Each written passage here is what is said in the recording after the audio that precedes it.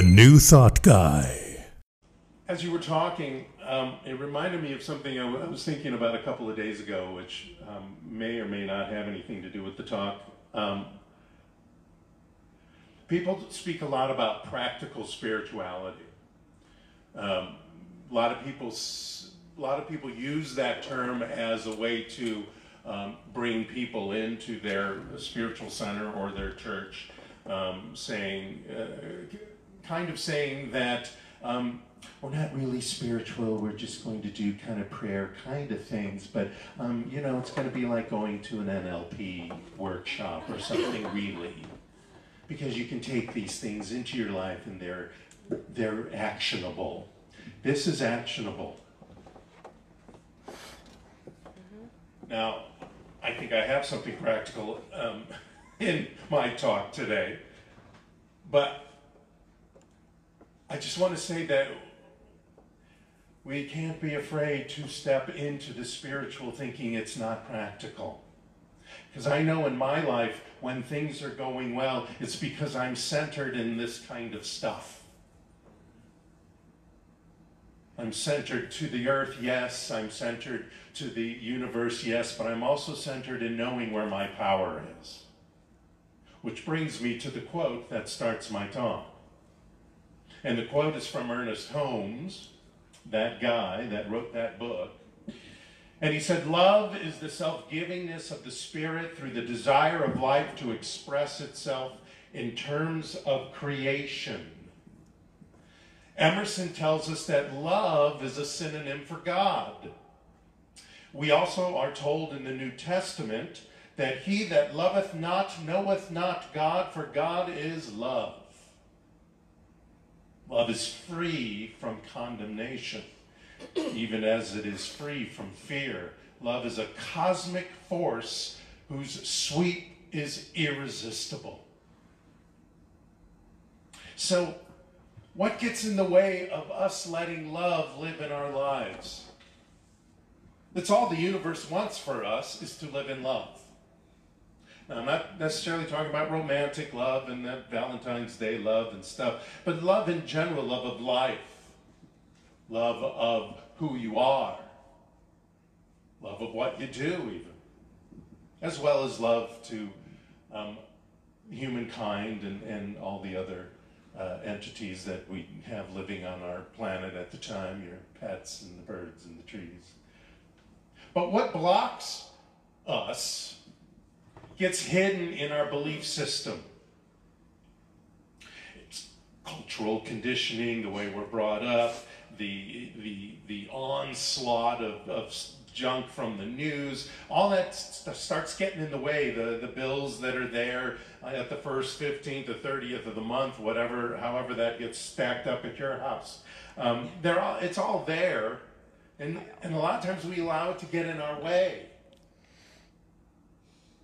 And we do it so often it becomes a habit, and then that habit goes into our belief system, and we think, well, I can't deal with this, that, or another. I can't take time to do any of this kind of stuff because I got this. It's the X day of the month. I got to do this. Or it's Tuesday, it's Monday. I got to think only of work, not of what's in me, what I am, who I am. And sometimes it's not that stuff. It's stuff that's so close to us because it's become a habit out of years or out of believing what somebody who's actually ignorant of the truth says to us, and for some reason we buy it. And we buy it so often and so long that it stays hidden in our belief system, and we don't even know it's there anymore. Other people probably do, which is why sometimes you want to ask the person in your life, or the people in your life that you know will tell you the truth, but that you know love you and respect you. Our vision of beauty gets skewed by our perceptions of life. And our perceptions of life, of course, sit in our belief system. In the Science of Mind book, it says, love does not overcome hate and fear by argument or force, but by some subtle power of transformation, transmutation, sublimation, invisible in its essence, but apparent through its act. So we have to do something, both in consciousness and in action, in a bodily way. Now, it's not always easy to do the right thing. It's not always easy to take the high road. Believe me, I get it. It gets easier as we get clearer on this stuff. And as we allow it to be most of how, not what, but how we think. When we know who I am and who I want to be in the world. When I do the right thing, when I do the right thing, I know I do the right thing. When I'm doing the right thing for a dumb reason, like a reason that that comes from me trying to get ahead and trying to be right, I know that I can feel the difference. I'm sure you can too. Feel the difference between that rightness, that's more righteousness, I guess, in a way, and when it's right, because you feel centered, you feel good, you feel like even if it gets you in trouble, it feels like some cog got set in the perfect place, in the correct place to make the wheel keep turning, the wheel of magnificence, the wheel of prosperity, the wheel of health and vitality, the wheel of peace. I saw that in the last few months, and especially last week, from people like Lieutenant Colonel Vindman, Alexander Vindman, and Senator Mitt Romney. Not necessarily a people or a person that I would agree with in many ways, but I can recognize when somebody's doing something that they feel in their soul is right, when the divine has spoken to them and they know, I have to do this and I'm not going to be popular, but I have to do this because it's honest and it's kind and it's the way it should be. It brings peace.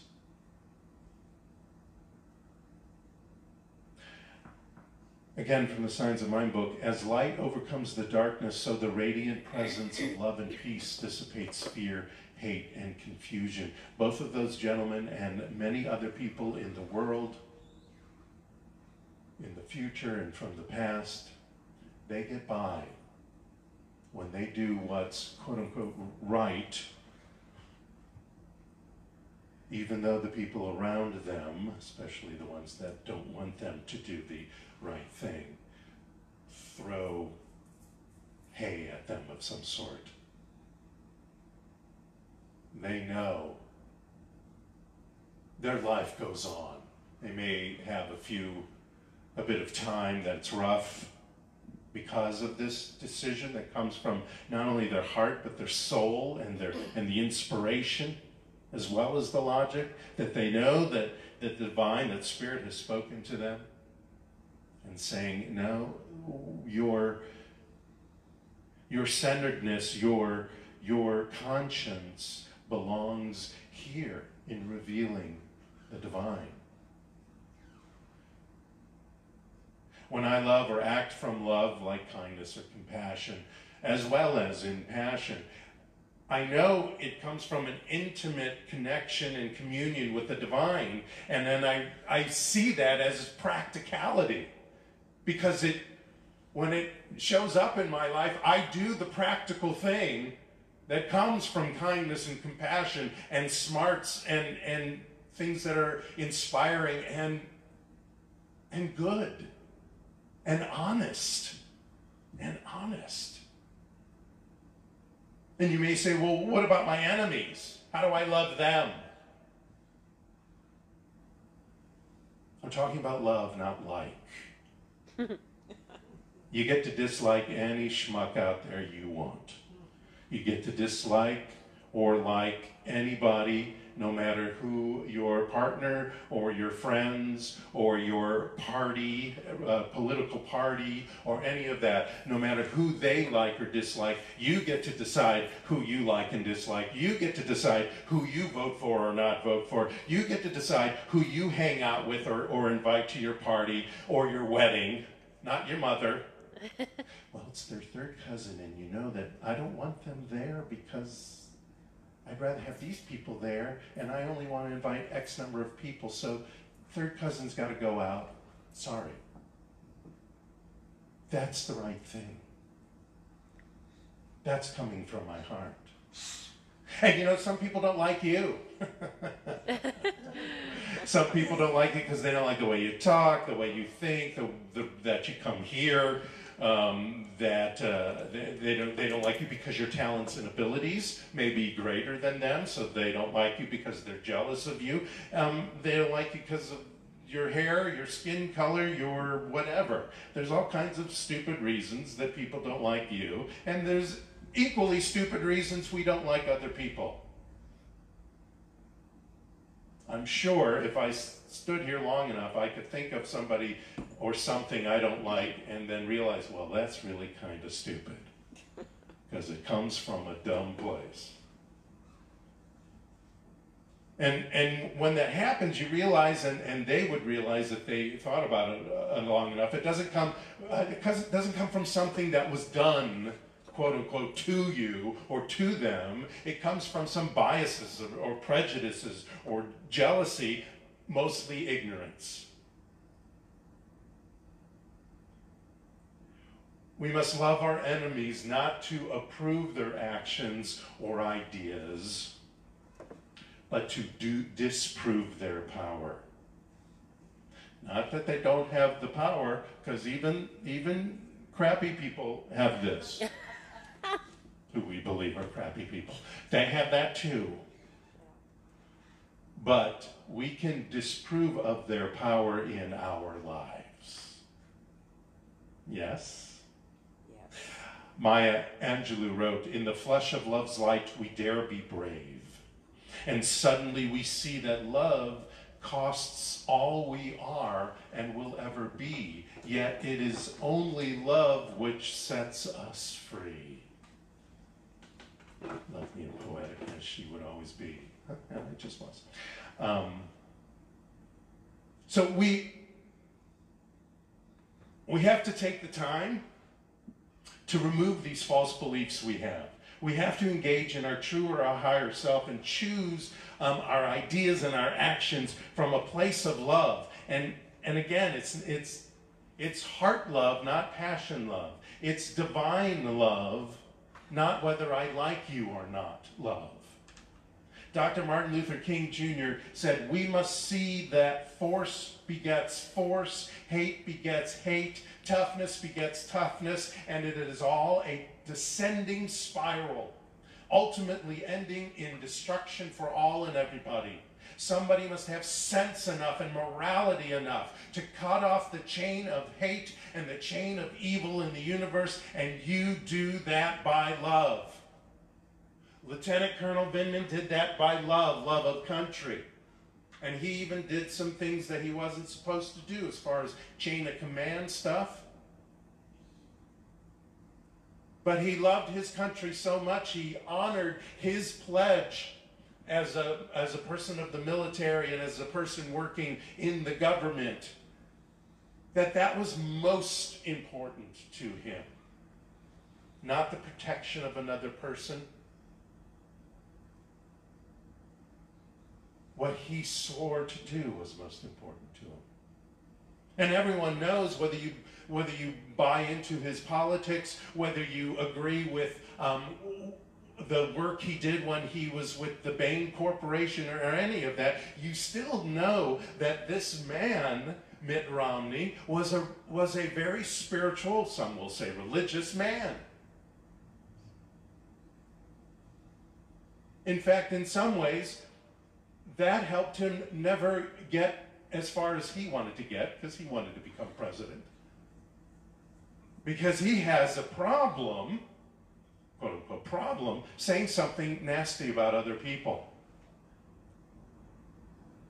Because he believes, he may not use these terms, he believes that the divinity is in everybody. He may not agree with things, but again, like Lieutenant Colonel Vindman, and you could name all kinds of people, I'm just bringing those two up because they were kind of in the news this week, even, although I don't know why, even what was his name, Sondland, who, you know, he stepped up. He might have stepped up out of fear, I'm not sure, but he stepped up. He said, you know what, okay, this is the full story. But again, back to Romney, he did this out of honoring what was in his heart, honoring the pledge he made. This was something that he promised to do, and that was important to him, no matter what the consequences are or will be. Each of us needs to step into that in our own way in every situation. And last week was another tough week. And, you know, I get outrage, I get the sadness, I get the anger. But when we step into this stuff, and I say stuff respectfully, when we step into these ideas, into these principles, when we see it under other people, when we see that namaste, it doesn't mean we like them, it doesn't mean we approve of what they do, it only means what we do with this anger, this sadness, and this outrage. And we do it through love. We don't have to be necessarily nice to the person. We don't, you know, you can do it with your vote. You can do it with going to a protest. You can do it by all kinds of different ways that are more practical. But first you have to do it through your heart. And you have to take the lesson. So you have to decide for yourself what will be your vision of beauty. And I want to tell you, I get sad, and I get outraged, and I get angry, and I go through it, and maybe I listen to a little bit too much news sometimes, and maybe I should listen to more music in the car than the news. But a lot of times I also get my neutrality to it and just, you know, well, I know, it sucks and it's especially rough for other people, but I know that love will win out. I know what Marianne Williamson had been saying all those months, and she continues to say it if you go to her Twitter feed, etc., about how love, even through the practicalities of government, is what's going to put us through. I was reminded, all this talk of the election and everything. Somebody brought up Jimmy Carter's election. Nobody, only because of he was way behind in the polls and way behind in the early stages of this primary process, and they started having clips of what he said, and he was talking this stuff. Now he was talking through more as far as religion goes. His religious philosophy is different than ours in that of the ideals, but not of the basic thing, in that we're all one, and when we speak and act through love instead of hate, things get better quickly. And he was talking about that on the trail. It was so interesting. I never realized that, partially because I was younger when he was around and probably didn't pay attention that much. But I was amazed. It was like, you know, Marianne Williamson speak, but in 70 something. Amazing. Because he had a vision of beauty for this country. Because Marianne has a vision of beauty for this country and for the world. And many other people too, do too. And that doesn't stop them from taking action. That doesn't stop them from disliking things or even people. That just means all the action they take, the practical spirituality of it, comes through love and kindness and compassion, as well as the passion to make this country and this life and our lives and their lives the best and most magnificent it could possibly be.